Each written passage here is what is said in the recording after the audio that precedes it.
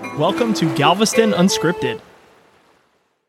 Wesley Tabernacle United Methodist Church. The African American Methodist community in Galveston dates back to 1848, when Gail Borden deeded land on Broadway for a church for the enslaved. Following the Civil War, the congregation changed its affiliation from Methodist Episcopal Church to the African Methodist Episcopal denomination. The church became known in 1867 as Reedy Chapel, and in 1868, the St. Paul group divided, with one group buying property on Broadway and 38th Street, becoming Wesley Tabernacle Church. The Reverend Peter Cavanaugh organized the church in 1869 as an independent congregation. Church members met in a one-room house on Broadway between 38th and 39th Street. As the church grew, the present location was purchased and the house was moved to this site.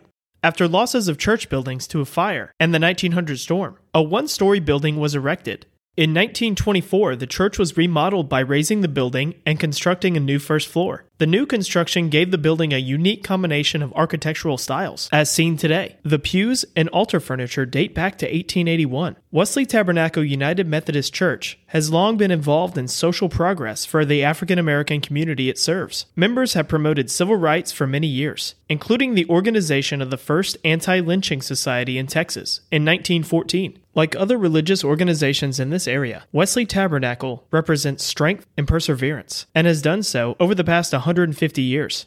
For historic resources or more information, check out the episode description.